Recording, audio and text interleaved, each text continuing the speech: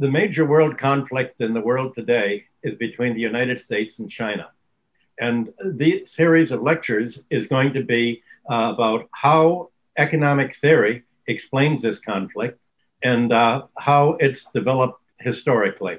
It's not simply a conflict between two industrial rivals competing for a market. It's between two different economic systems. But it's not between capitalism and socialism. It's between the logic of an industrial economy and the logic of a financial economy, finance capitalism. The United States is deindustrializing, and it's also financializing. It's going in the opposite direction from which China has gone for the last 30 years. Now, that makes the kind of capitalism that we have in the United States very different from the capitalism in Marx's day and from the capitalism in America's 19th century when it really took off. America in the 19th century was doing pretty much what China's doing today. And Europe was doing pretty much what China's doing today. The first thing they did was they wanted protective tariffs for their industry.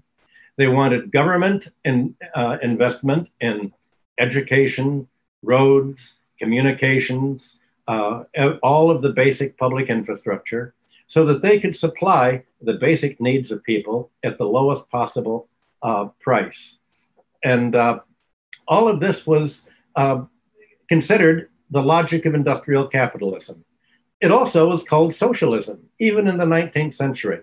Almost all of the observers after about 1848, the whole second half of the 19th century, everybody thought that capitalism was evolving into an increasing role to play by government, and socialism was one form of another. And the first characteristic of socialism was to stop the landlord class that had emerged from the medieval period of Europe, to stop the banking class, to stop monopolists. Capitalism was revolutionary, and it was as revolutionary as socialism is. That's why it was turning into socialism, because in order to compete with other countries, Great Britain, the United States, and Germany had to lower the cost of labor that industrialists had to pay their employees. Now, you had to pay all employees enough money to live and to break even. The basic subsistence wage you had to pay, and that meant you had to pay them enough to buy their own housing. They needed to buy food. And as technology began to rise, they needed to have a good education. And pretty soon in the United States, throughout the 19th century, you had what was called the American School of Economists. They were the pro-industrial school, the business school. Today, they'd be called socialists because they said, well, you have to pay labor more because well-fed labor is more productive. Well-educated labor is more productive. Well-housed labor is more productive, and healthier labor is more productive. And if the government pays for the costs of public health, then it's going to, the capitalists' employers won't have to pay for it. So we want the government to pay for as much of the basic needs of the population as possible, so that the industrial employers can pay their labor as little as possible, so that the products they sell can undersell the industry of countries that don't have a capitalist revolution, that don't get rid of the feudal landlord class, that don't get rid of monopolies, and that let their basic infrastructure be held in private hands. So this is exactly what China's doing today. It's what America did, and it's the inherent logic of industrial competition in the world. Today is very different. Today, the US economy is shrinking, but the stock market is soaring. And the United States is simply following what economic theories and their textbooks and their national income statistics say is the most efficient. That is, most efficient at making money. Now, here's the problem that I want to talk about in this lecture. When Chinese students are sent to the United States to study economics, they're taught in American textbooks that it's more efficient to financialize the economy than to industrialize it. And when trade theory and international relations are taught, the textbooks are all in agreement. China should not have industrialized. It was a disaster for China to industrialize. That if China followed the theory of comparative advantage, it would have remained making paper flowers and labor-intensive handicrafts in agriculture. Because when it industrialized, it interfered with the market. And that's socialism, and it would have been more efficient if China just would have let the rich people, a very rich landlord class, take over and squeeze out an economic surplus from low-priced labor, and that was its comparative advantage. And China interfered with this. And interfering is supposed to cost money, but it was not a free market. And a free market means it's free for the wealthy people to take over the government to impoverish the rest of the economy. That's the opposite of what Adam Smith and John Stuart Mill and all of the 19th century people defined as a free market. They said a free market is a market free from rent, free from the rentier class, that is the rent extracting class, a whole class of people who made money not by being part of the production process, not by innovating or playing a productive role at all, but just collecting rents on how being a landlord, being a monopolist, and extracting money. Now, of course, what they're taught in the textbooks is all nonsense, but it's nonsense that the American mainstream has come to believe, and it's the nonsense that's led America itself to deindustrialize. And that's why the housing costs are so high. In New York, the average, New York City, the average rent is $4,000 a month. That's $50,000 a year. Healthcare begins at $6,000 per person a year. And if you actually get sick, that can be anywhere from $6,000 to $50,000. And basically, if you are a wage earner and you get sick, you go bankrupt because the healthcare is so expensive in the United States. That's what's happening today. Because we have the pandemic on, there's maybe 40 million unemployed. During the pandemic, people have not been able to pay their rent. All of a sudden, there are going to be millions of people in January that are evicted from their houses for not paying rent.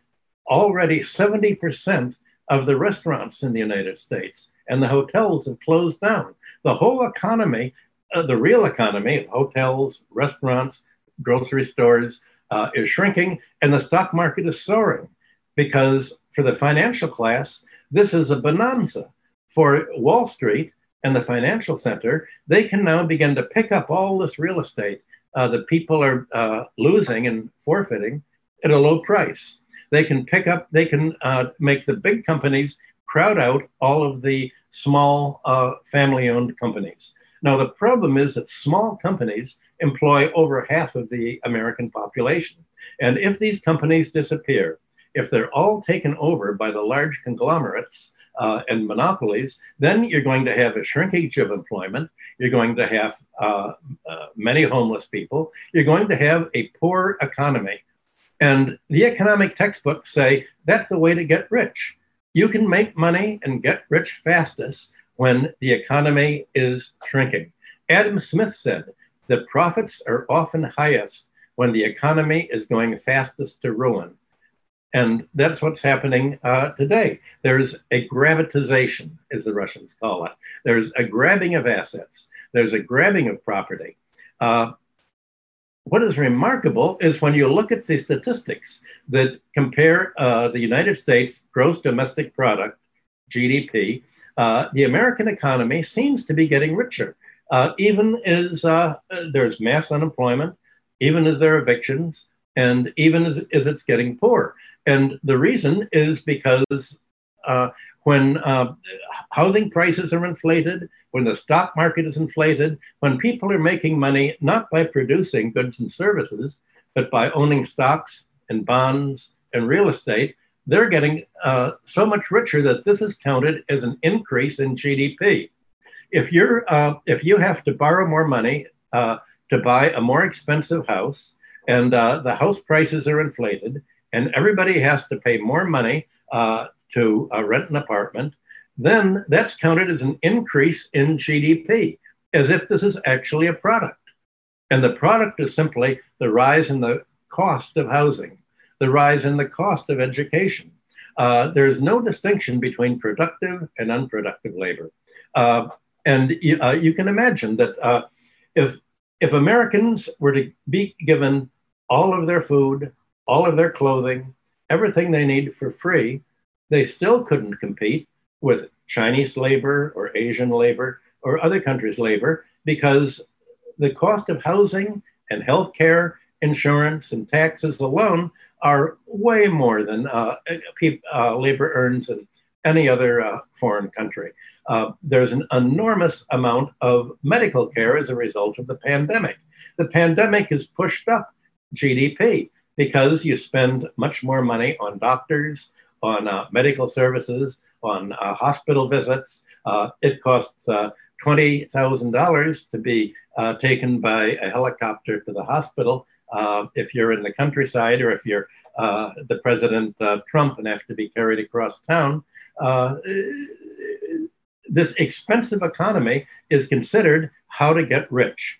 And there's no distinction between economic rent, which is unearned income, and actually producing goods and services and profits. And yet that's what classical economics is all about a century ago. The profits were something that the industrialist makes by hiring labor to produce goods, to sell at a markup. And rents are something that a landlord gets just for inheriting property and charging more for it. It's something that a banker gets just for creating money and charging interest to people who need it. It's what a drug company will get to say, well, we have a test for coronavirus. It's going to cost you $2,000 to take the test. That's what it costs in the United States. So the medical costs go up, the cost structure goes up. That's considered actually producing more. And of course, this is so much nonsense that I don't think it's hard for other countries to really believe it if they don't look at how the statistics are put together. But there's no university that I know of in the United States that teaches how do you look at the gross domestic product statistics. What do the national income statistics mean? What are the balance of payment statistics? I taught this 50 years ago, but the course I was giving were the only ones. So I think these if you look at the list of billionaires in the United States today, they're not industrialists. They're financial and banking tycoons. They're monopolists. They're absentee landlords. But industry itself has been taken over by the financial sector. And in practice, it's been deindustrialized. In the United States, more than 90% of the corporate profits are not used to expand the business. They're not used to start new factories. They're not used to employ more people. They're used simply to pay out as dividends or to buy back their shares. And if you use your profits to buy back the stock in your company, that pushes up the stock price. And companies are run not to produce more goods, not to employ more, not to produce more output or to even make a profit, but to increase the stock price. So economics is really all about wealth, and basically financial wealth, and claims on the real economy. And any country's system of wealth, of real estate, stocks, and bonds, these are claims on labor and industry. So it's an inside-out world. Looking at an economy financially is looking at the liability side of the balance sheet. What do borrowers owe the creditors? And the creditors, what they have in savings, that's their wealth. The 1% gets wealthy by having the 99% of the population in debt to itself. Landlords get wealthy by monopolizing housing and making people pay more and more and more. So these lectures are largely about whether China wants to follow the American way of being efficient and getting rich financially, or whether it wants to be a socialist country and save itself from the American disease of creating a wealthy class at the top that's going to take over government and make itself richer by making the bottom 90% poor. Now, I began to teach all this in 1969 in New York. And the lectures that I gave in trade, development, and foreign debt have been published in China in 2012. So my lecture theories there. And at the very outset of teaching, I'd worked on Wall Street for 10 years. And I was invited, someone said, why don't you begin to teach? And I thought, well, that's a nice idea. But I had a problem in teaching. They showed me all the textbooks for international trade theory. If I taught the trade theory that was in the textbooks, it was not realistic. But if I taught the students how trade and investment actually work today, then it's going to be the opposite of the textbook models. What was I going to do? Was I going to teach reality or textbooks? Well, the way to get promoted in the United States to from assistant professor to associate professor to full professor is to teach what's in the textbook and everybody else. So I decided, well, I can always go back to Wall Street. I'm going to read what they say in the textbooks. I actually had not read any textbooks in trade theory. I did have a PhD in economics, but they never talked about trade theory because, quite frankly, it's so silly. What foreign students are taught in the United States is so silly that none of my friends even wanted to go near it. But I thought, well, let's see what the textbooks say. And it was an unrealistic attempt to justify free trade. In fact, almost all economic theory in the textbook is an advertisement. And it's an advertisement for a political theory. Its objective is not to describe how Britain and the United States and Germany industrialized and gained world leadership. It's the policy that they wanted other countries to follow. So that they wanted other countries to be dependent on their leadership. So their economic theory was telling other countries, don't do what we did, do what we say. Be dependent on us. You should produce agriculture, food, raw materials, and let us produce your industrialization. That's the international specialization of labor, and everybody gains. And when Ricardo in 1817 drew up his trade theory and theory of economic rent, the classical economics is largely based on, he had Portugal trade wine with England that was producing textiles, and Portugal was a big gainer. And in his mathematical model, it wasn't really a statistical model. It was like other mathematical models, they're fake. When people use mathematics to describe an idea, especially if it's very complicated mathematics, and they're not using actual statistics, you can be sure that they're trying to put something over on you. They're saying, don't look at reality, look at the model. And if you can just distract their attention to a kind of parallel universe, all of a sudden you're not studying economics anymore. You're in the literature department. You're studying science fiction about a parallel universe. And that's basically what students are taught in the United States, which is why almost all of my better students at the New School, they'd gone through the master's degree, many of them through a PhD degree. They said, we don't want to be economists. This is silly. Why would we want to do this? This isn't reality. We're going to be realistic. They went on to work on Wall Street. They went into, one of them raised horses. They just dropped out of the field because the field is really an unrealistic field. So if you accept the kind of free trade propaganda that you get in the textbooks, you're led to a hypothetical world that Nobel Prizes are given to try to convince people that that's economic science. But it's not economic science. It's religion. It's superstition. It's the idea that you can get rich by not having the government play any role at all. Well, every country from England, America, Germany, Europe, every country's getting rich the same way that China is getting rich today. It's a mixed economy. You need the government to provide the infrastructure at a low price and not let it be monopolized. You need a government strong enough to prevent a landlord class from emerging. And the great challenge to China today is many of Chinese and Asians and the whole world in the past looked to America and said, well, we want to be like America. That's what Russia thought. How do we be like America?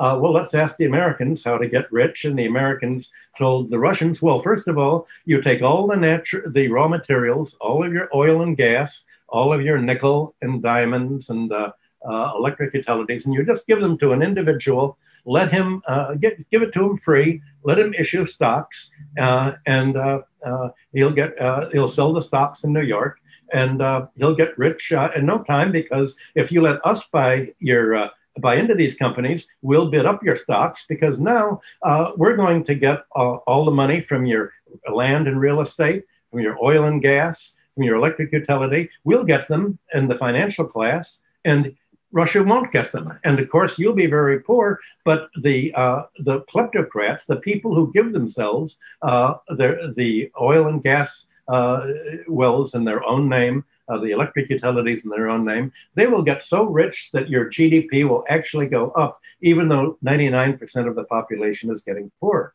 Well, the 1% in Russia said, sounds good to us, and that's just what they did. It's not what China did. China did not play by the textbook theory. And economic history teaches the opposite of what textbooks teach, which is why in the United States, they don't teach economic history anymore as part of economics. If you look at history, all of a sudden you're going to say, wait a minute, the world doesn't work that way. They don't teach history, and they don't even teach the history of economic thought. Because if you teach the history of how economic thought actually begun, you find that it was exactly the opposite in the 19th century of what we have today. The Adam Smith, John Stuart Mill, Ricardo, they were talking about the economics of industrial capitalism and how to industrialize the country and get richer. Today's economy says how 1% can get richer by deindustrializing and making the economy poorer. So the question is, who are you going to believe, the textbooks or economic history? I think whenever you're given an economic theory, you need to ask who benefits. Any economic theory is going to benefit one class or one nation relative to other classes and nations. And today's mainstream economics, as I said, is propaganda for finance capitalism. It's what's taught is whatever is in the United States' national interest in its role as the world's most financialized economy. So its logic rejects that of industrial capitalism, and that's why you don't study classical economics anymore. And classical political economy seemed to be moving not towards the kind of free market we have today, but towards socialism. It had from Adam Smith to Ricardo, John Stuart Mill to Marx to Thorstein Veblen, all of the classical economists had one common denominator. They advocated that you have to tax the land rent to prevent a landlord class from getting privilege, that any country's taxes should be on land rent, because if you don't tax the land rent, everybody wants housing. As population increases, as the economy gets richer, as cities build sewers and infrastructure and transportation and parks and museums, obviously the rental value of any house is going to go up. Now, if this rent, this added value is left to bankers, it's not taxed, then people are going to have to borrow more and more money. And the banker is going to end up with all the rent. And the bankers today are in the same position that British landlord class and Europe's landlord class was in the past. But if the government taxes away the land rent, then housing prices are going to be kept down. I'm going to discuss this more in chapter 4, which is going to be all about land and real estate and food. But I just want to give a heads up now to say that this is the center of classical value theory. And to explain what rent is, they developed value and price theory. The value of any product, of any house, any company was the cost of production. It was the cost of labor, and it was the cost of labor that was needed to make the capital goods and the raw materials and everything that went into production. But prices often were higher than this value. And what was higher was something that didn't have any cost counterpart in the cost of production. It was something that was for free. Nature produces the land for free. The land is there. The question is, who's going to get the value of the rising housing valuation? Will it be the government, in which case you can own the house? And I think ever since 5,000 years ago, everybody wants to have their own house. They want to own their own house. The question is, if their house gets more valuable, they're supposed to at least earn enough money to pay the carrying charges, to pay the rent. Now, if the government collects this increased value, then the increased value, people will pay just what they're paying now, but it'll go to pay the government. But if the government doesn't collect this increased value, then the bankers are going to lend it to somebody to buy, and the bankers are going to get it. So the question is, who do you want to be the beneficiary of prosperity? Do you want a class that doesn't create value, that gets a free lunch to get rich, or and it's going to use its wealth to get richer and richer and taking more and more public enterprise away from the government? Or do you want the government basically to get its taxes from the free lunch? The classical economist said, you really shouldn't tax labor, because if you tax workers, then their employers are going to have to pay them enough money to pay the taxes. In the United States, a worker has to right away get 15% of the salary set aside to pay for retirement, Social Security, and medical care when they're older. And they also have about up to 20 to 30% of their wage set aside to pay taxes. Now, the classical economists would say none of this should be taken off. The retirement should be paid out of what the economy produces once you reach retirement age. You don't have to save before you retire, because if you save, you give it to a banker. The banker lends it to somebody who borrows to buy a corporation, fire the labor, downsize the company, and move the company to China. That may be good for China temporarily, but it wasn't very good for the United States, and that's what the last election here was all about. So the question is, who is going to get the economic surplus, and what are they going to be used for? Well, by the end of the 19th century, almost every country in Europe and the United States, especially the business schools, said we need government to play a rising role in society. We need to prevent a wealthy landlord class from developing. That was feudalism. We want to get rid of feudalism. We want to get rid of a hereditary class where people get rich by inheriting a trust fund, inheriting property, not having to work for themselves. Everybody should have to work for themselves, and we want equality of opportunity. And that takes a government strong enough to prevent a wealthy class from developing. This same question, by the way, went way back to the Byzantine Empire. It went way back to Greece and Rome. It went back to Mesopotamia.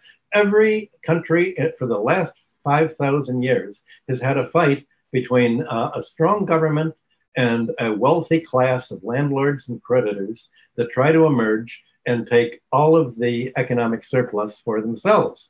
So by the late 19th century, everybody agreed that the world was moving towards socialism of one kind or another. There was Christian socialism, there was Ricardian socialism, taking the land rent and privileged income. There was Marxian socialism. There was even libertarian anarchist socialism. Then came, all this changed in World War I. And in World War I, as we'll be discussing in the next few lectures, the world stopped taking the socialist line of development that was pioneered by Germany and the United States. The United States emerged as a creditor nation. Europe was broke, and the United States insisted in being paid for all of the arms that it had sold to the European allies before they entered the war. Europe went bankrupt, and the United States, to make a long story short, absorbed almost all of the world's gold by the end of World War II.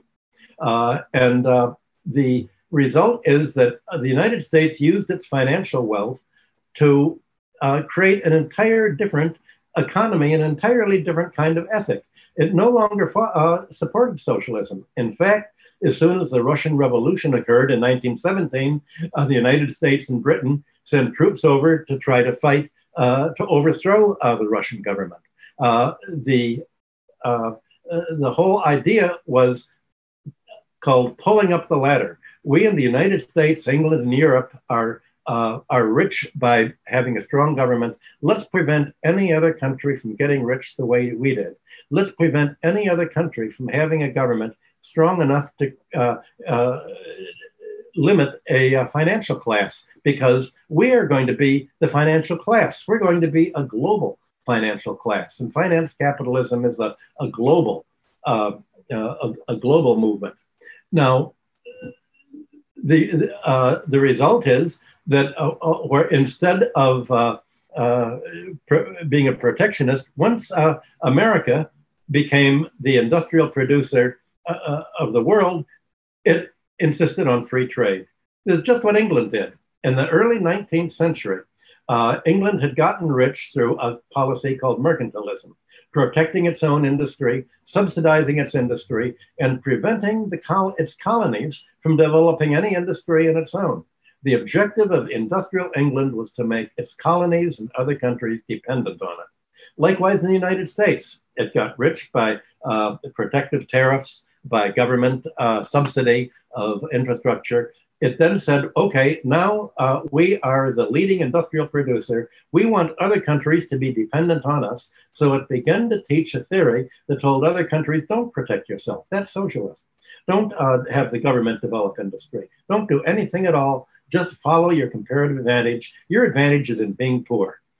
Use it in an advantage. Use your poverty to make low-priced labor. You can make paper flowers and sew up baseballs and leave everything, all the capital investment to us.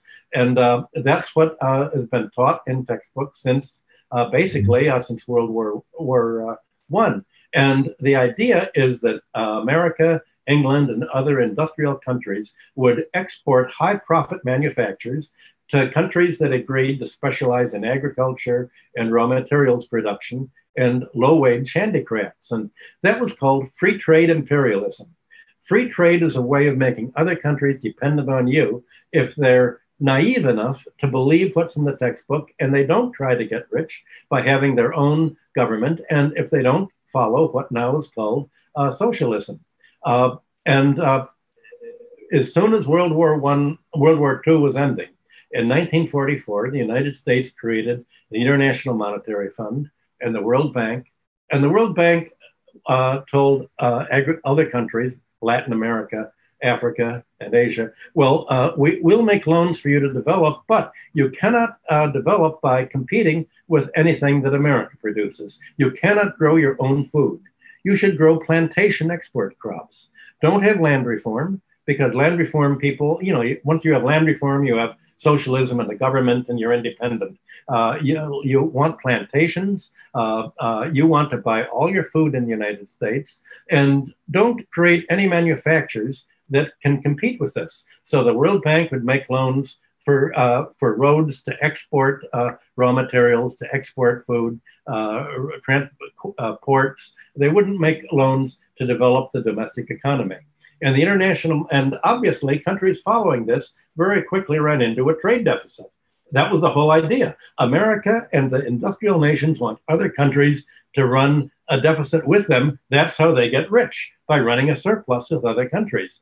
And countries would have to then begin to borrow money from the International Monetary Fund to finance the deficit. Otherwise, their currency would go down and they get poorer and poorer. So the International Monetary Fund said, okay, we'll lend you the money, but you have to follow certain rules. You have to prevent unionization.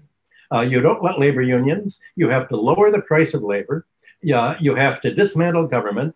you have to balance your budget by selling off your electric utilities, your roads, your ports to private investors, mainly American investors, British investors, and European investors. And so all of a sudden, you had what seemed to be an international economy pretending to make the whole world rich, actually making the whole world poor and poor. So adopting free trade and failing to control foreign capital movements actually underdeveloped economies. A new word had to be introduced to the language. You underdevelop an economy by making it dependent instead of actually developing it. And so the theory of how to economic growth became just as warped as it is today, as the United States is deindustrializing. And the ideal of American economic diplomacy was to make other countries dependent on the United States farm exports, so that if a country does something the United States didn't want, like China did something that America really didn't like in the 1940s and 50s. It had a revolution under Mao. So what did America do? It said, we'll starve them all. We'll show that the only way China can succeed economically is to get rid of the communists. And so we're going to have an embargo. We're going to tell countries, don't sell any grain to China, make it starve. And America passed the grain embargo to try to starve China. Canada said, wait a minute, our farmers make money. If we're producing all this grain, if we don't sell it to China and countries that are like it, then all of a sudden our prices will go down and all of our farmers are going to go bankrupt. So they broke the embargo, they sold their grain to China, and that's how China was able to survive under Mao. But what this showed Mao was that the United States wanted to make China as dependent on the United States as possible. Just like today, when President Trump is saying, we're going to have an embargo on information technology, on chips, on high technology to China, we'll try to disrupt its industry. The United States strategy is to be in a position where it can disrupt the economies and the industrial production of China or any other country that doesn't agree to sell off its economy to American investors, to make American banks come in and end up getting all the benefit of higher Chinese housing prices, let Americans buy out your companies, as Trump is insisting that TikTok sell its company to America free, just as if you're going to have to grab it. And then we're going to pay you something for it, but then we're going to tax what you get. It's simply an asset grab. The new kind of warfare in today's world is economic warfare. It's not military warfare, it's economic warfare. Part of the economic warfare is intellectual and ideological warfare. And that's what Chinese are taught when they're sent to the United States to study.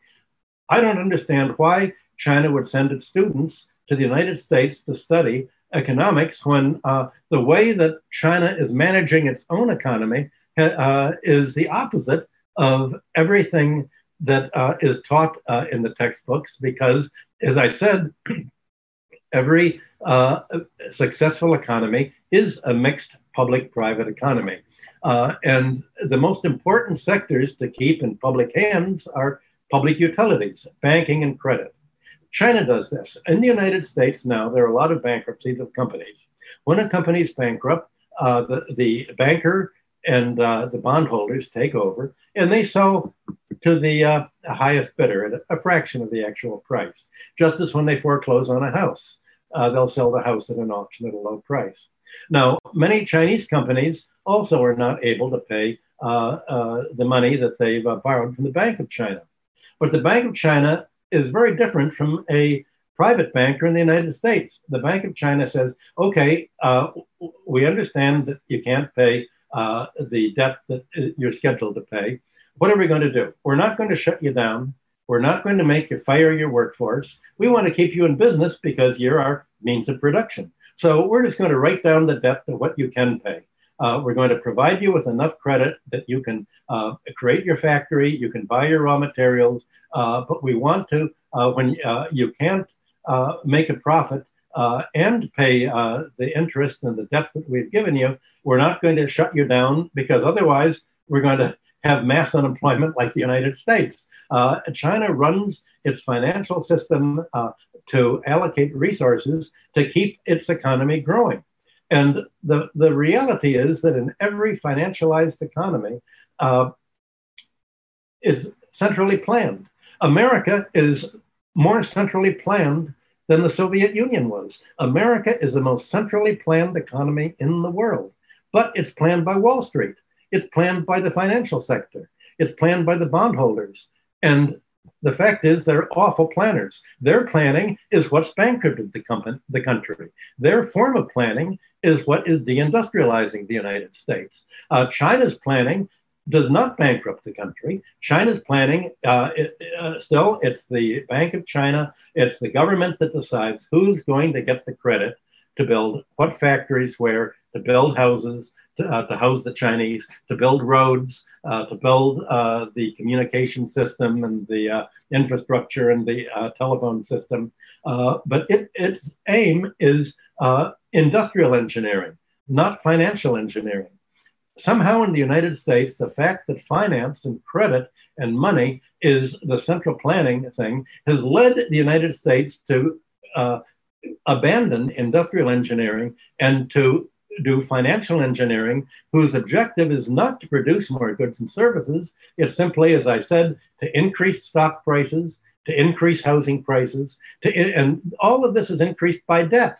You borrow more money to buy a house. And people say, I'm getting rich, the house is worth more, but it's getting worth more because you're borrowing more and more money to the bank, and you have to pay more and more interest charges on your mortgage. And while you think you're getting rich, you're actually getting more and more in debt. But strange as it may seem, debt is not included in the economics models. It's not included in the curriculum. Just like the GDP statistics don't include, they count disease as increasing GDP. They count the increase in crime as increasing GDP because you need more gates on the windows, you need more policemen, you need more protection. All that increases GDP. When you get sick, that increases it. Hospital expenses go up, you need more doctors' payments, you need more drugs. The more a drug company can charge for drugs, the more GDP goes up.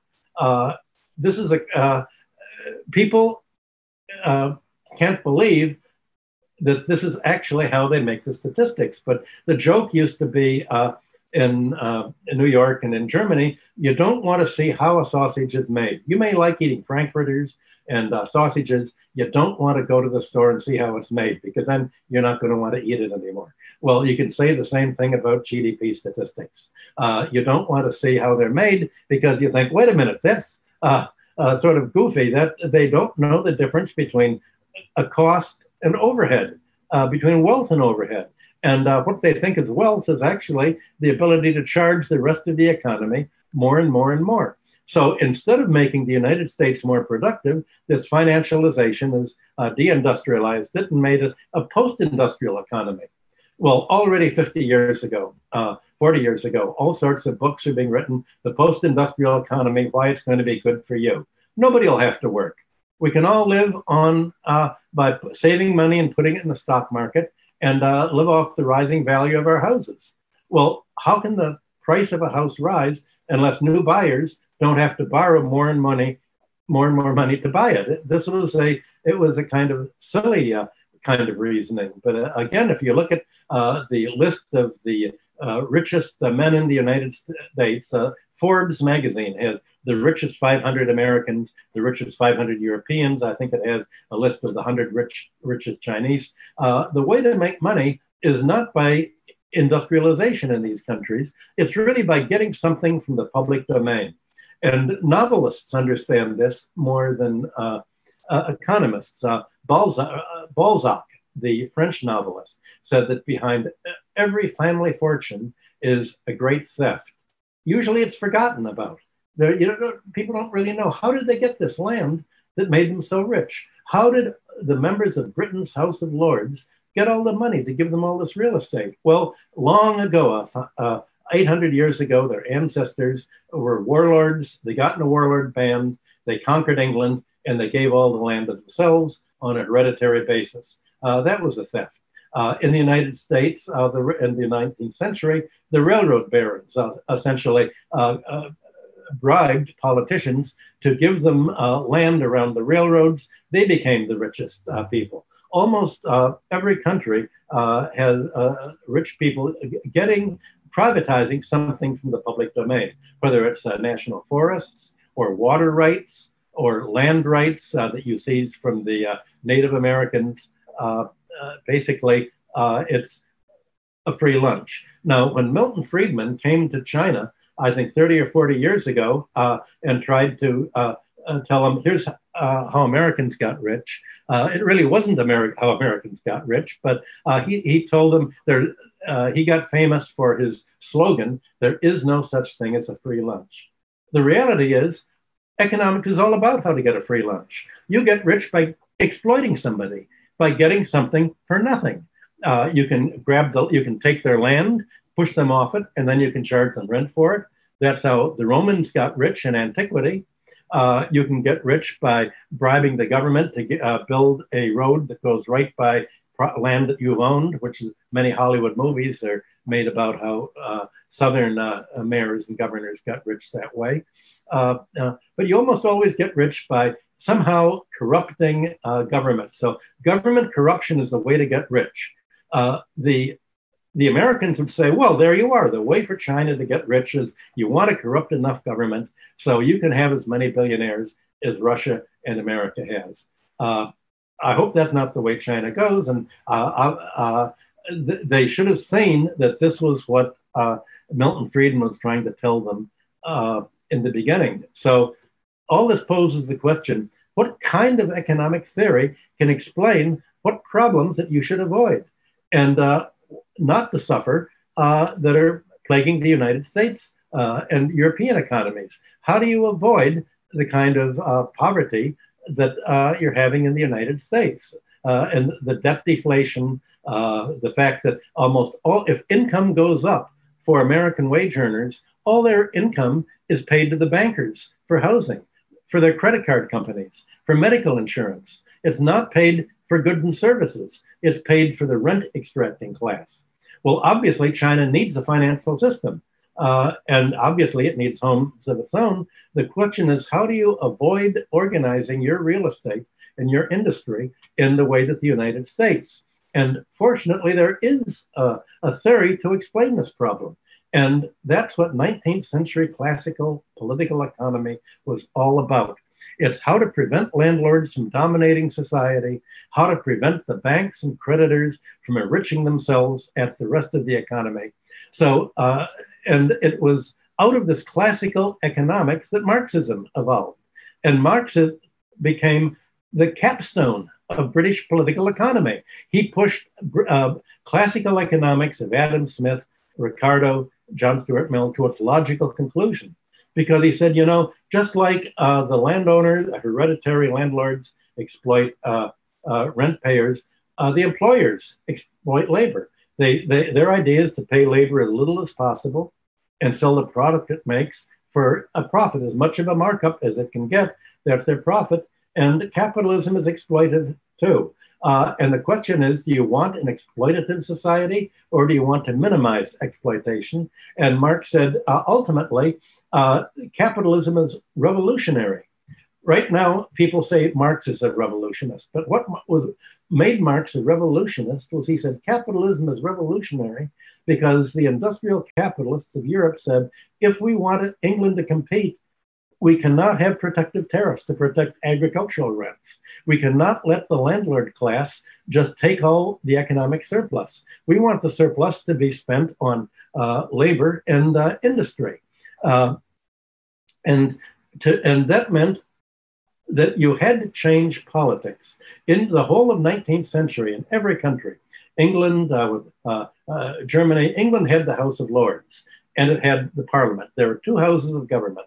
And the House of Lords was the upper house. and you had to one of your ancestors had to come and murder and grab the land of Englishmen, push them off the land, and do to Englishmen what Americans did to the American Indians. You had to grab their land and then make everybody else pay rent. And they could block anything that the House of Commons could do. So there was the whole fight that the first fight occurred in 1846 when the House of Commons said, we're not going to protect landlord rents anymore in agriculture. We're going to have free trade and we're going to abolish the Corn Laws. And the final great fight was a constitutional crisis in England from 1909 to 1910. When the Commons said, we're going to have a land tax. We're going to end the House of Lords. We're going to take away all their hereditary rents. We're going to get rid of them. That's going to be the taxes. They're going to have to actually go to work for a living now for the first time in 1,000 years. And the House of Lords naturally vetoed the bill. There was a crisis, and in 1910, the English system was revised so that the House of Lords no longer could revoke a revenue bill passed by the House of Commons. By that time, unfortunately, England was already moving towards war, and it never did have a land tax. But the landlord succeeded in preventing England from collecting any statistics on land values. The United States had very excellent statistics on land values. So does Japan. So in the United States, they were able to move much more towards land taxation, and there was a great movement towards that. And there was a movement towards anti-monopoly regulation under Theodore Roosevelt. The interesting thing is that all of this fight against landlords, the fight against corrupt bankers, the fight against monopolists was led by the business class. And the theory of this was taught in the business schools. And the business schools were founded after the Civil War ended in the United States in 1865. Here's the problem that the industrial class had in the United States. All of the textbooks they had were written by British free traders. The universities in America were basically founded, as they were in Europe, to train members of the clergy, to train religious leaders. And it was all moral philosophy, and they picked up all of the free trade doctrines that England was promoting. And the industrialists said, look, we can't have free trade and anti-socialism here because we have to have universities teach how we're actually going to develop a strong government to lead in American industrialization. And so they said, well, we can't go to the religious universities like Harvard and Yale because you can't restructure somebody's mind that's already tunnel vision. So they created a whole new set of universities. They created land-grant state universities to teach protectionist economics and economics of strong government. And they created business schools to create how business will get rich by having a public infrastructure as a means of production. But the objective of public infrastructure is to, and this was what the Wharton School of Economics taught in the United States, the first business school. The first economics professor, Simon Patton, was a protectionist, and he said the role of public infrastructure investment isn't to make a profit like private ownership. The purpose of private investment in infrastructure is to lower the price of education, lower the price of roads, lower the price of getting health care, lower the prices that the economy needs for its basic needs so that it can function at a low price so that our industrialists can afford to undersell other countries. That's how America got rich. And that's exactly what China is doing today. But it's exactly what's not taught in the textbook. So the only way that China can actually learn from the United States is to learn how it got rich in the 19th century and to learn how England and Germany and Europe got rich. And that's to discuss essentially value, price, and rent theory. And to focus not so much on exchange and income, but on wealth. And if you look at wealth, stocks, bonds, housing, assets, wealth is much larger than income. And it's distributed much more unequally. I think 1% of Americans own about 60% of the stock market. This is much more than 60% of the income. But if you can control the wealth, then you can control the system of who gets the income of debt and credit, and essentially you end up with a centralized economy. So you end up with the wealth economy being something independent of the real economy of production and consumption. And Marx discussed this in volume 3 of Capital, where he discusses finance. And he says, money and debt and credit grow by purely mathematical laws. There was interest-bearing debt already in 2500 BC, long before there was industrial capitalism. There was debt throughout Greece and Rome. That's what essentially bankrupted antiquity. The debt grows by the mathematics of compound interest that are independent of the ability to pay. So the first thing to recognize is that the economy is wrapped in a kind of surrounding shell of debt that extracts income from it in the form of debt service. Think of it as a parasite extracting from the host. And the parasite is extracting more, but the parasite is growing much faster than the host. And at a certain point, it extracts so much revenue, so much life from the industrial economy that there's a crash. And that was Marx's theories of crises in the 19th century. I think that most Marxists today, certainly in the United States, I don't know about China, focus on volume 1 of Capital, where Marx talks about what he said that was his addition to classical economics, where he's talking about the employers, the industrialists' exploitation of wage labor, selling its products at a markup. But Marx did that because he thought that the other economists before him had already solved the problem of rent. Marx thought that capitalism was going to evolve into socialism once it had got rid of feudalism, once it had got rid of the landlord class, once it had got rid of the predatory banking class and industrialized banking, once it had developed government public ownership. And all of this, he said, was leading, paving the way to socialism to simply take over when it took over at the point when it decided that it wanted the whole economy to grow together instead of just concentrating all of the wealth at the top of the economic pyramid in the wealthiest 1% of the economy. So the classical idea of a free market was one free from economic rent, not free for landlords, monopolists, and creditors. The whole idea of a free market to classical economics is the opposite of what the monopolists and propagandists call a free market today. And they can only get away with this turning the language upside down by not teaching the history of economic thought, by not teaching economic history. So the one thing that I want to do in these lectures to China is to review and revive this economic history and the kind of economic thought that was developed then. And as I said, it was developed largely by the conservatives in Britain. The conservative prime minister, Benjamin Disraeli, was the prime minister from 1874 to 1880. And he said, the health of a people is really the foundation upon which all their happiness and all their power as a state depend.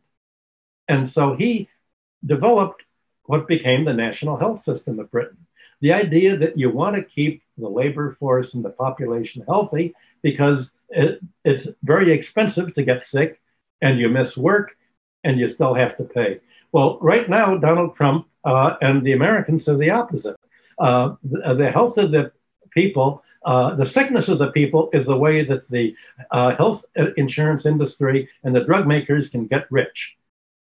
So that's the opposite philosophy. Do you want the health makers to get rich or do you want the people to be healthy? If you make healthcare take 18% of America's GDP, imagine what if China had to pay as much for its healthcare as the United States does, it wouldn't have any money to industrialize. All the money would go to the pharmaceuticals companies.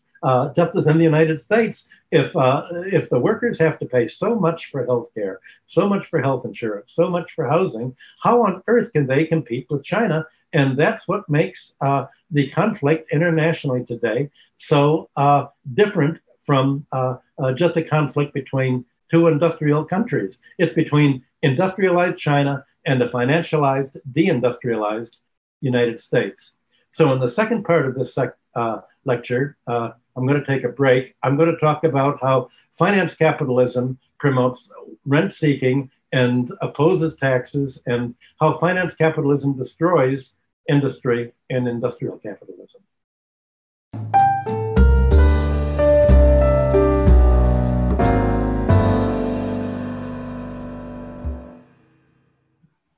Well, this lecture is going to be about how finance capitalism is a promoter of rent-seeking instead of industry.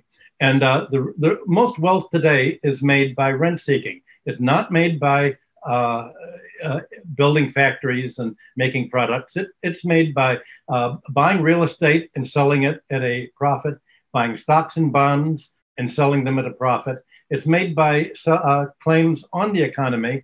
And so finance is it protects the rights to private property. It also tries to cut taxes on wealth. The way that you get more money from real estate or stocks and bonds is you want the government to tax as little as possible. You want to shift the tax burden onto labor and onto industry, the exact opposite of what the classical tax policy was. And you want to get control of government. You want bribery. You want to buy control of the politicians by backing their political campaign so that they will pass laws and enact them in the courts to do things that help you. And again, the more money you make, this is called an increase in GDP, but it's the opposite of what the classical economics and Marx recommended.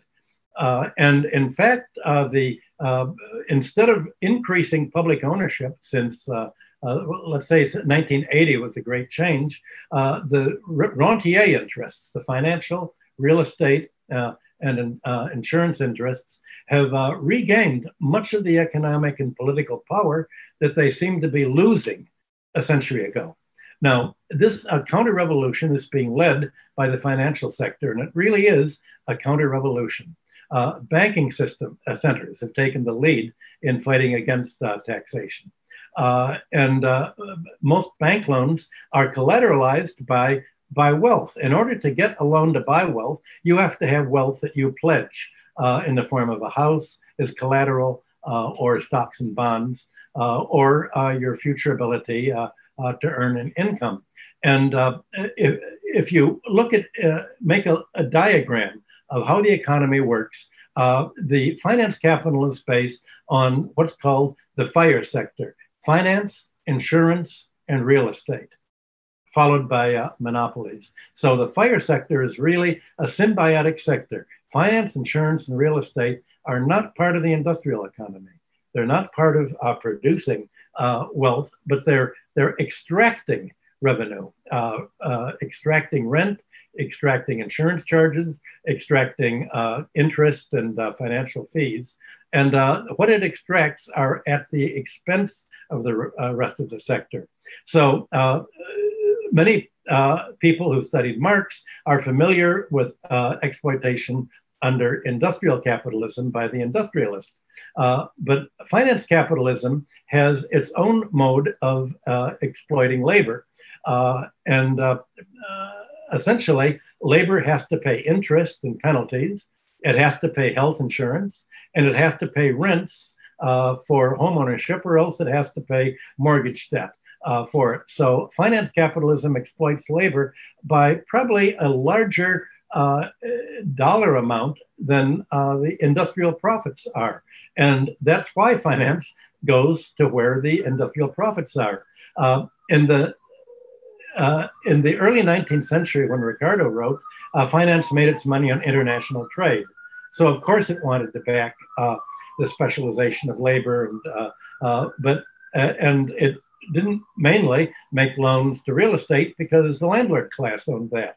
But once you democratized homeownership, once you said land is no longer going to be owned just by the people and families that conquered England or America, but by anybody can have their own home and buy real estate. All of this is bought on credit, and all of a sudden, the whole rent sector that classical economics focused on has been turned into interest for the financial sector. And essentially, the aim is to control what people need so that whether you're a landlord or a drug manufacturer, you can say, our idea of the free market is your money or your life. Make a choice. Your free choice, you can live in the street or you can borrow from us and have a home of your own. You can have a life of unemployment and poverty, or you can borrow from us and have an education so that you can afford to get a job. And then you can borrow more money to buy a car to drive to your job if you want to do that. So finance capital also helps industrial exploitation of labor, because once you can drive your labor force into mortgage debt and consumer debt and student debt and credit card debt, then all of a sudden, if you lose your job, you fall behind in these debt payments. And if you don't have the money to make your stipulated monthly payment on your credit card or your mortgage or your rent, then all of a sudden your credit rating goes down and the interest rate that you have to pay goes up to 29%. The GDP statistics in America say this is called financial service. And it's counted in GDP as the bank providing more services by taking the risk of having to charge you a higher and higher interest rate. Language is it's become Orwellian language, meaning you create a artificial vocabulary that means the opposite in print from what it used to mean. You've had the conquest of language. Now, healthcare has also become an increasingly important way of locking workers into their current jobs, because today most workers have their health insurance paid by their employer. Now, what that means is if you get fired, all of a sudden you don't have any healthcare anymore. And under the Obamacare program, you have to pay at least $6,000 per person to pay for your own health care without a job to pay. So workers are afraid of losing their job. And Alan Greenspan, the head of the Federal Reserve, explained to Congress that this is called the traumatized worker syndrome. Employers are afraid to form a union because they may be fired and lose their health care, and their credit card rates will go up. Or even if they complain about the job or unsafe working conditions, if they say, wait a minute, we want a mask so that we don't get the virus, they're considered a complainer, they're fired on the spot as a troublemaker, they all of a sudden don't have health care anymore, they're locked into the credit card debt, the mortgage debt, having to pay rent to a landlord, the health care, everything else. So finance capitalism locks employees into a traumatized, weak position where they're completely dependent. Now, the other point that I made in the earlier lecture is that finance capitalism is based on the mathematics of compound interest. It's an exponential growth in debt. Any interest rate is a doubling time. Any interest rate will double the debt in a given number of years. So economies can't grow as fast as the interest rate does. The rate of income growth for the last 10 years, ever since the Obama depression that he caused in 2009 by bailing out the banks instead of the indebted homeowners, wages haven't grown at all, but the debts have grown and grown and grown. So compound interest is what is vastly increasing the amount of debt. So every economy is like a Ponzi scheme. And a Ponzi scheme means you have to keep pouring more and more money into the scheme, in this case, into paying debt service, in order to keep the whole financial system from collapsing.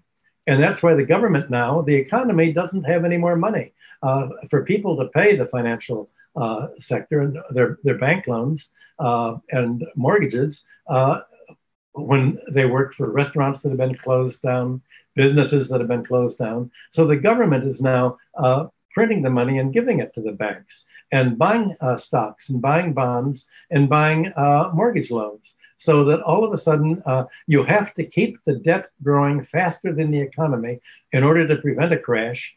But in the end, there is a crash. So all finance capitalist economies have to crash. That's inherent in the mathematics of compound interest. And more than any other economist of the 19th century, Marx spelled out what everybody had written about compound interest up to his time in volume 3 of Capital.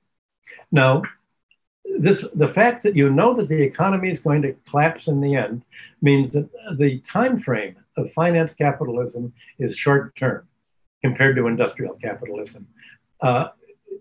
If deindustrialization is how you make your money, if you make money by lending money to a corporate raider and the raider buys a company, fires a labor force, says, we can't afford to pay your pensions anymore, or we're going to go bankrupt. That wipes out your pensions, and we're going to pay the pensions to ourselves as management fees and dividends. Then obviously you're going to leave an empty shell in your wake. Well, that's what the whole financial rating process of the 1980s did.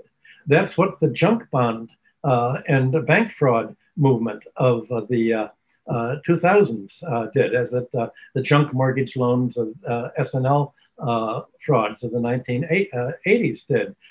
You know the economy is going to collapse, so you grab the money and run, and you empty it out as fast as you can, and then you move it to an offshore banking center, a tax enclave, usually in the Cayman Islands or Panama. Or you launder it so it appears to be offshore and nobody can find it anymore. So money laundering and the concealment of the wealth that you've emptied out the economy from is a key. Instead of industrial engineering, then, you have financial engineering. You don't have to spend all the time that it takes to develop a new product, to organize its production and its marketing strategy. All you have to do is take over a company that already has all this, and then you just empty it out. The Chicago Tribune newspaper was bought out by a real estate magnate who essentially had put the workers' pensions into Tribune stock, bid it all up, emptied out the company by paying himself, and then wiped out all of the workers' pension savings. And that's been the norm for the last 30 years in the United States. One of the easiest ways of finance capitalism to make money is to wipe out the workers' pension funds. And you can do this, again, finance capital grows by compound interest faster than the real economy. And this compound interest paid to the financial sector, what does it do with the money? Well, it buys other assets. When the banks in America don't lend to factories to be built, they don't lend to increase the means of production. They will let companies pledge their assets as collateral. They will have a mortgage on the factory buildings, on some of the machinery, but it won't lend anything to create money or to create capital. So what the financial sector does, it takes more and more of its interest and capital gains, it makes more loans, and it'll lend more and more of the proportion of a housing price, for instance, to borrowers. When 50 years ago, when I bought my first house in New York, the rule of thumb was banks would, the buyer had to come down with 1/3 of the money as a down payment. And the mortgage, a bank wouldn't lend you a mortgage to buy a house that absorbed more than 1/4 of your income. And that meant that everybody could afford to buy a house that would self-amortize, that is, pay itself off in 30 years. And you could, every white person, if you were black, you couldn't get the loan. You wouldn't even be allowed to buy a house in most neighborhoods. But if you're a white person in America, you were able to spend 1/4 of your income buying a house at that would pay off, and you would own the house free and clear, no mortgage after 30 years, which is about your remaining working life. Well, gradually, as the financial sector made more and more money, it lent more and more until by 2008, when the real estate crisis came, down to today, the Federal and Mortgage Housing Authority will insure government mortgages that absorb up to 43% of the borrower's income. Well, instead of paying a quarter of your income for a mortgage, you now have to pay 43% to afford the higher price. And you don't have to have any down payment at all. You don't have to save up any money. You can buy zero down payment, and you don't even have to pay the interest. There will be the, you don't have to pay off the mortgage in 30 years. It's called no amortization mortgage or interest only mortgage. All of the money you pay for the mortgage will only pay the interest, so you don't build up your equity at all. That is your home ownership. You begin with almost no home ownership, and you never gain the home ownership. And this has occurred on so widely a scale that over half the value of average real estate in the United States is owed to the banks. So what people nominally own their homes, but the real owner that owns claims for more than half the home is the mortgage banking sector. However, the homeowner, not the banker, is responsible for paying the real estate taxes, for paying the upkeep, for paying the water and sewer fees, the electrical fees, and for paying the insurance to make sure that the home isn't wiped out, so that if the home does lose, the bank will get repaid, the homeowner will get wiped out by the insurance, but at least the banker will be repaid by the insurance policy that the homeowner has to borrow and take out is a condition for getting the mortgage to begin with. So you have the financial sector using all of its compound interest, all of this exponential growth in debt service to lend on more and more, to buy assets, to buy more stocks and bonds, to bid up stock prices, to lower bond prices, to raise real estate prices, and to buy other assets like fine arts, Andy Warhol etchings, anything that is an asset, that a trophy that can be something. Well, obviously, as you all know, the real estate and financial markets collapsed in 2008. And at that point, the government came in with the Federal Reserve Bank with what's called quantitative easing, meaning they created the money to simply pay the banks. When the debtors couldn't afford to pay the debts at compound interest, when they couldn't keep the Ponzi scheme going, the role of the banks was to essentially finance, the central bank was to finance the commercial banking sector to make sure that the creditors and the 1% didn't lose any money. And earlier in this year, 2020, when the Trump administration passed the CARES Act, the Coronavirus Aid, Relief, and Economic Security Act, they sent $1,200 to every American whose family earned less than $180,000 per year. Now, they then did a survey. What did people do with this $1,200 a piece? Well, most of the money was usually put into the banks. So the recipients of this $1,200 coronavirus money, because the government knew they were unemployed, they weren't making as much money before, they simply paid down the debt. They didn't use it to buy more goods and services. They didn't use it to revive the economy. And in fact, the economy kept shrinking. And that's essentially the economy now is continuing to shrink, and nobody knows what's going to happen in January when the debts and the rents and the mortgage money that people haven't been paying all summer long during the virus and the unemployment, when all of a sudden that comes through. So what has emerged from all of this, when you put together all of these ways of finance capital making money, you realize that finance capitalism is a form of central planning. But the aim of the central planning is to make asset price gains or finance capital gains, not profits, not higher living standards, not more goods and services, not to expand the economy and expand the market, not to build more housing. It's just to it's to make more money for the 1%, because the 1% has gained control of the government. Just as they've privatized infrastructure and the communication system, and they're privatizing education, they've privatized the government. And in the United States, the government is basically put up for sale to the campaign contributors. And the case went to the Supreme Court that passed the Citizens United law that said, yes, corporations are people. And just as a person can contribute, a corporation can contribute to financial campaigns. And in the United States, not only are politicians elected by buying television time to run commercials and organizing campaigns paid for by their financial contributors, mainly on Wall Street in the real estate sector, but the people vote according to what the newspapers and the television stations tell them.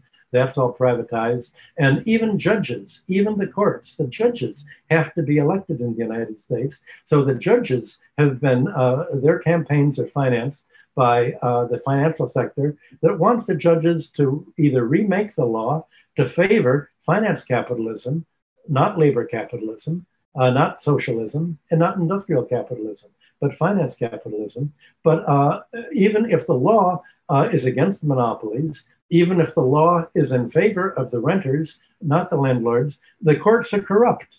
One movie after another in Hollywood is made to show corrupt judges, corrupt courts, the corrupt police force. The government is corrupted by the financial system. And that corruption is called financial efficiency, in taking over the government to plan so that finance can treat, if you pollute the land, if you have an oil spill, if you create a disease, unsafe working conditions, and you kill people, you may have to spend, I think the average is $5 for every worker you kill.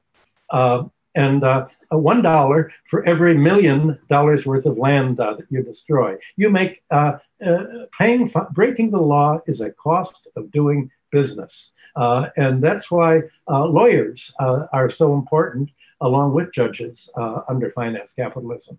It's a legalistic society where if you can control the courts, then it doesn't matter what the law says. You can control the application of the law. And this used to be called corrupting the law, but now it's called modernizing or financializing the legal system. So the dynamic of finance capitalism is just the opposite of employing wage labor. It's the opposite of the classical economic idea of taxing finance and real estate and taxing monopolies or preventing them. Finance capital seeks to avoid paying taxes, make the labor pay the taxes, not the landlords, not the absentee owners. Donald Trump has just released his tax returns, and he claims to have billions of dollars and paid only $750 in income tax. If you look at statistics for the real estate sector in the United States since 1945, the real estate sector pays hardly any income tax at all, because it's given all sorts of tax breaks that we'll talk about in lecture 4 later. Essentially, you have financial capitalism turning classical economics inside out, but rolling history back to feudalism.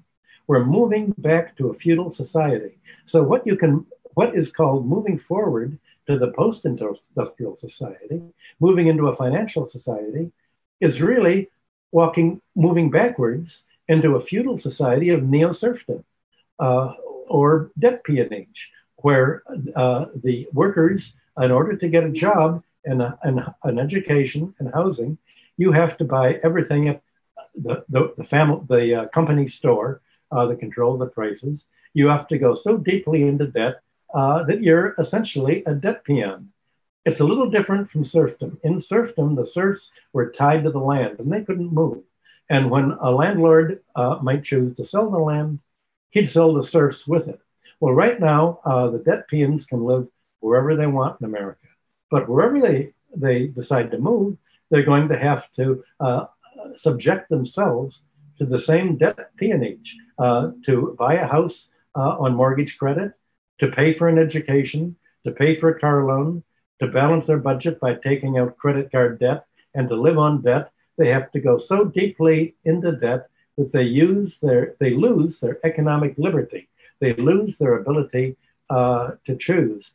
And seemingly scientific statistics show all of this as being progress and actually making money. And post-classical economic statistics define all income and wealth as being earned by contributing to production. This is the revolution against classical economics and hence against Marxism that occurred in the 1890s.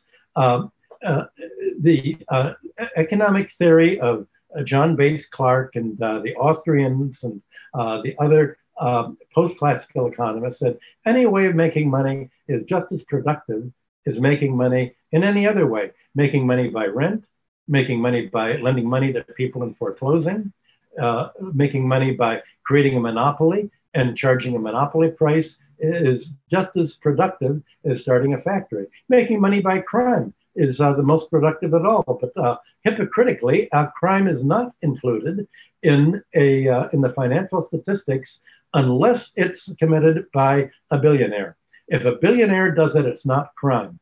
But if a poor person steals money from a store, he can go to jail. That's crime. But if a rich rentier makes money by exploiting people, that's called creating wealth. And the economic statistics count that as a creation of wealth.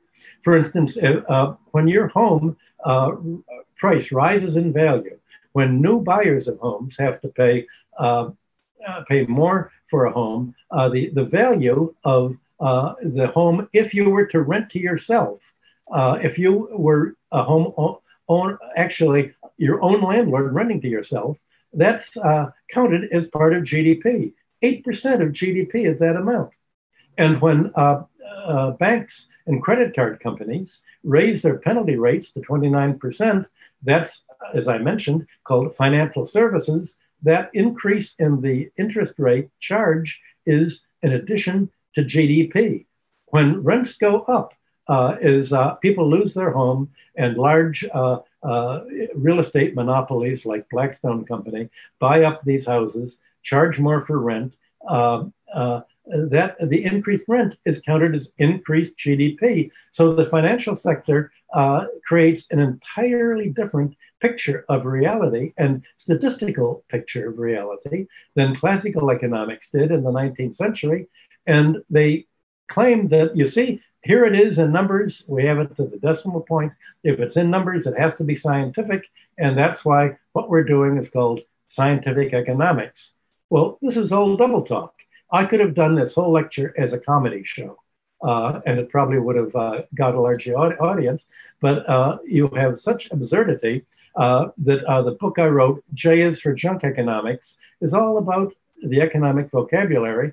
And if you've read George Orwell's 1984, and you know what doublethink is, you realize that all of this is basically, if you can control the vocabulary, you can control how people think about what is happening.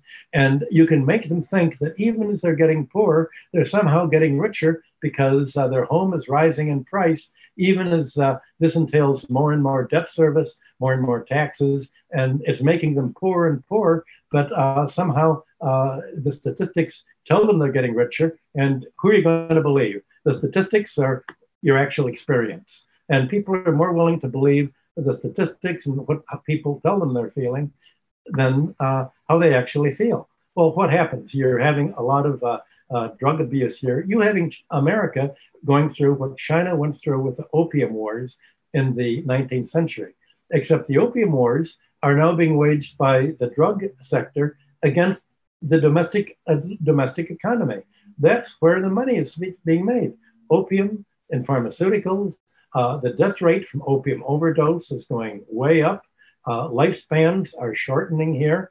That's one of the demographic effects of finance capitalism. And if you want to look at where America and much of Europe is going, look at what happened to Greece in the last 5 or 6 years, ever since it had to pay the foreign debt that the IMF loaded it down with. Greece was had to suffer austerity. Its population shrank, lifespans shrank, and more Greeks emigrated. Same thing happened to Russia after 1991, and it adopted neoliberal economics. The economy shrank, employment shrank, people were impoverished, they got sick, and it ended up with President Putin saying that more Russians lost their lives as a result of the neoliberalism sponsored by the United States than lost their lives in World War II. And finance capitalism, therefore, has become the new way of economic warfare. It's a way of destroying other countries economically and demographically, and essentially ending up grabbing their property, just like wars used to be about grabbing the land and natural resources. That's what imperialism was all about. But in 1991, in the 1990s, American and European imperialism worked financially by neoliberalizing the Soviet Union, Russia, and the other Soviet economies. So to summarize what I'm saying, prices for housing, the cost of education, medical care, they're all inflated on bank credit. And that obliges workers to go deeper and deeper into debt, but it's all counted as an increase in GDP. And even though economies are getting more indebted and getting poorer, the economics textbooks say this is how you increase wealth. Well, it turns out you're only increasing wealth for the 1%, but the economy is really all about the 1%. It's not about the rest of the economy. And so the question is, who are you going to run the economy for? Are you going to run it for the 1%? You're going to run it for the 99%. And I think the best way to contrast industrial capitalism to finance capitalism is to divide the economy into two parts. That is to divide the private sector into two parts. The production and economy and consumption economy is wrapped in separate from the fire sector. Finance, insurance, and real estate is a parasite on the industrial sector. And the question is, where is the private sector's money going to go? Is it going to go to the parasite, or is it going to go to the industrial host economy? And I explain all this in detail in my book, Killing the Host, because that's what the financial economy does. It kills the industrial host and ends in a crash. The objective is to create a crash, to take all your money and run, get it somewhere else, and you've emptied out the economy, and then you go into another economy. So it's all about making capital gains and extracting capital. Margaret Thatcher's policy was, in a nutshell, once she got rid of England's public housing, she said, "Oh, I'm sorry you lost your job. I hope you made a killing buying British telephone stock and selling your house." People were given their community housing, public housing, and they ended up selling it because they needed to sell it to break even. They were able to buy telephone stock, and of course, then the telephone charges went way up, and their cost of living went way up. They privatized the public railroads, and all of a sudden, the railroad service went way down. The price went way up. They privatized the bus company, and a bus driver's family ended up buying the bus company on credit, and the wife became one of the richest women in England by just cutting back the bus lines that went to the smaller towns. Cut back the buses. We don't make enough profit there. Sell off the bus terminals that were conveniently located in the center of London so that everybody could get to the bus terminal to get to the job. Let's put the bus terminal way outside of London. So people have to take an expensive tube transport to get outside to London, to get to the faraway bus terminal to go to where they're going. And life became much harder for the Brits, but it made a killing in the stock market for the people who bought the bus companies on credit and for the bankers who invested in the bus company and who privatized it and made money for the bus company to buy its rivals and create a bus monopoly. Well, I'm going to pick up the theme of this in the next lecture. And the next lecture is going to be the final, the characteristic of finance capitalism is to internationalize itself. If you're going to take the money out of the economies you wreck, you have to find a new economy to exploit. You've emptied out the US economy. Where are you going to put it? Well, they'd like to put the money in China and buying control of China and Vietnam, and like they bought control of much of Japanese auto companies. You want to extend their financial system over the whole world economy. And the whole Cold War II that we're seeing today is a Cold War between finance capitalism trying to expand itself into financial imperialism or free trade imperialism and take over other economies and prevent other economies from making wealth by industrial capitalism or industrial socialism, which is what China is doing. So the war between the United States and China is actually a war of economic systems. And you have the United States and its European satellites on the one hand, again, China, Russia, and the BRICS countries, India, Brazil, and any Iran, any other countries participating in the Belt and Road Initiative. I should understand that it's a fight between what kind of economic system the world is going to have. And Rosa Luxemburg, a century ago, a Marxist economist in Poland, put it briefly. She said, the fight is between socialism and barbarism. And that's what the Cold War is about. What kind of a world are we going to have? Are we going to have economic warfare that is won by the financial class and by getting the rest of the world into debt and imposing IMF austerity programs such as are imposed on Greece, on Argentina? And if a country votes socialist, as Chile did, then you overthrow the government, as Hillary Clinton overthrew the government of Honduras and turned it into a coup d'etat when the president wanted to do land reform. She said, you can't do land reform. Land reform is against America. We want to buy your land. We want to turn it into coffee export land and make export crops. We can't have land reform. We want the money, not your citizens. And if you fight us, we will kill you. She overthrew them, and America overthrew Bolivia, overthrew Ecuador.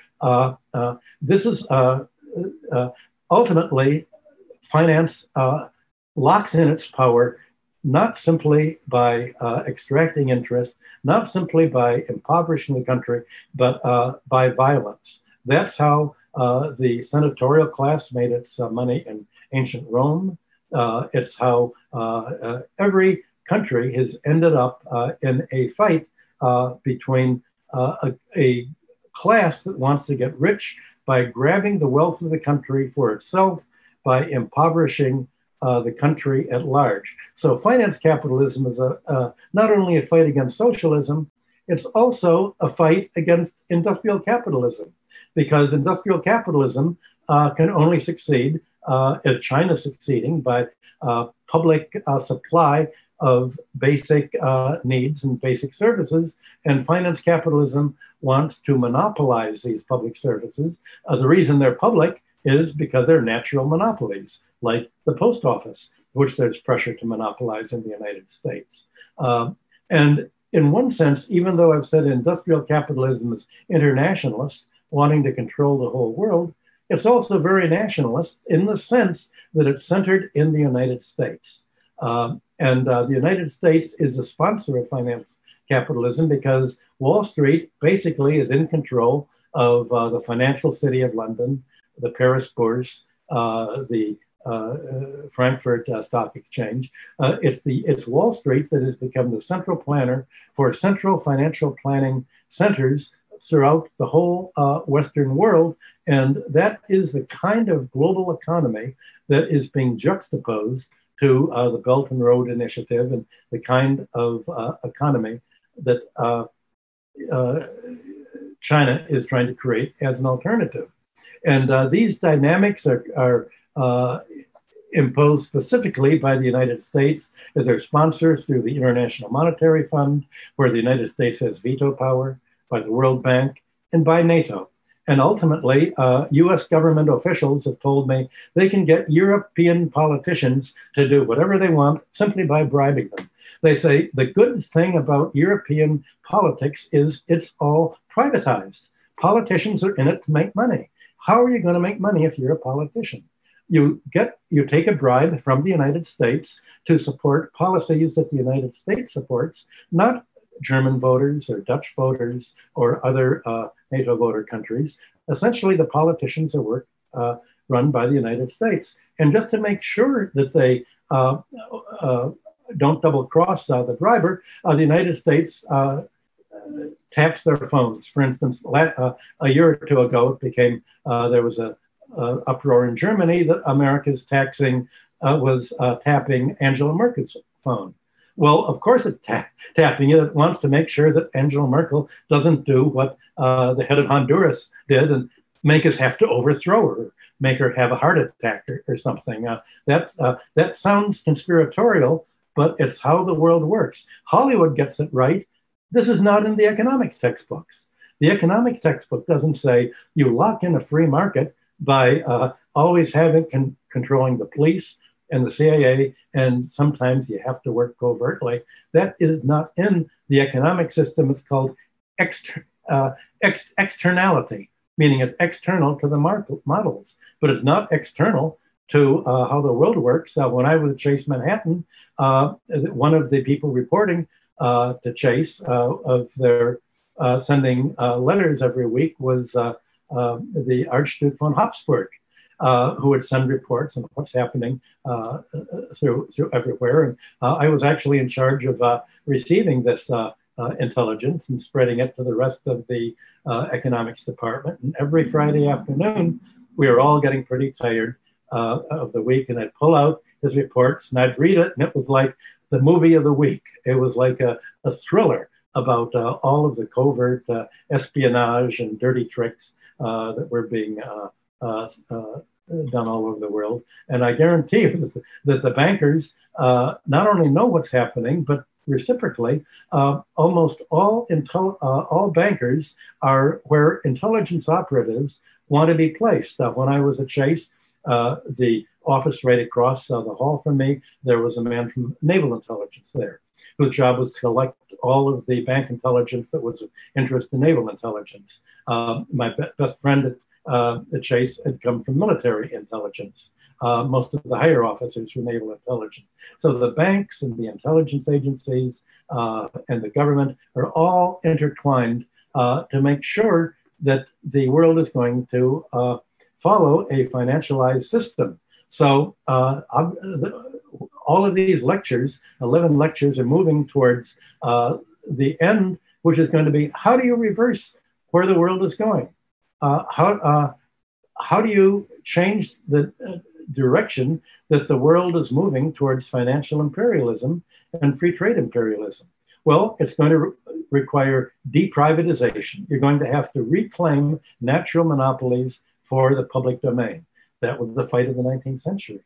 You're going to have to get rid of the financial class. That means there's only one way to free your labor force and to free your industry and free your population from debt peonage. You have to wipe out the debt. That means the good part of wiping out the debt is you wipe out the savings of the 1%. If you don't wipe out the savings of the 1%, you're going to leave them in the same position that the House of Lords was in England and that the feudal aristocracy was in. You're going to leave the 1% with all the wealth in the world. You have to, by canceling the debts, you wipe out savings on the other side of the balance sheet, because one person's debt is another party's saving. And the debts that the 99% owe are the savings and the wealth of the 1%. You have to be able to think of both sides of the balance sheet at once. It's a different kind of thinking that's taught in the economics textbooks because they only talk about the real economy, the production and consumption economy. They don't talk about the debt and asset side of the economy. They don't talk about the balance sheet aspects of the economy. That's what I'm going to try to spell out, and that's what the books that I write are all about. My super imperialism is translated into Chinese, along with my trade theory, but none of my none of my description of how the U.S. economy works, none of my economic theories. I've done a few articles for the Chinese Academy of Social Sciences, but the basic books have not been translated. And it's necessary to realize that in order to have a Marxist economy, that includes everything that was leading into Marxism. That includes the classical economics of Adam Smith and Ricardo and John Stuart Mill, who said that landlords make money in their sleep. We don't want a landlord class making money in sleep. We want everybody to make money by being awake, by working, and by doing something productive for society. That's what the society you have to create. But to do that takes the same kind of political revolution today that occurred in the 19th century. And remember, the 19th century classical economic revolution failed. It failed in the 1890s. It failed by World War I. And instead of achieving the free market that Adam Smith and the classical economists wanted, you had a financialized market of the kind that Marx described in volume 2 and 3 in Capital, hoping that the European countries would be able to pave the way for socialism by freeing themselves from the rentier economy and the financial economy. But they didn't do it. They didn't free themselves. And that really is the task of today. It's to recover what the 19th century classical evolution was all about, creating a tax system and a public infrastructure system that led naturally to socialism. Well, China's already done this. It's already done the most important thing by having the financial system already in the public domain. It's easy to cancel the debts when you're canceling debts to yourself. China can do it. But that can't be done in the West because the debts are owed to private bankers that have the economic power and political power to prevent governments from interfering with them. And all China can do with its allies is to create a socialist economic system that will essentially leave the West either to move into a financial collapse until it looks like Greece and Argentina, or like the United States will be looking in January, or to say, well, if China can do it, we can do it too. That's going to be what the balance of the 21st century is all about.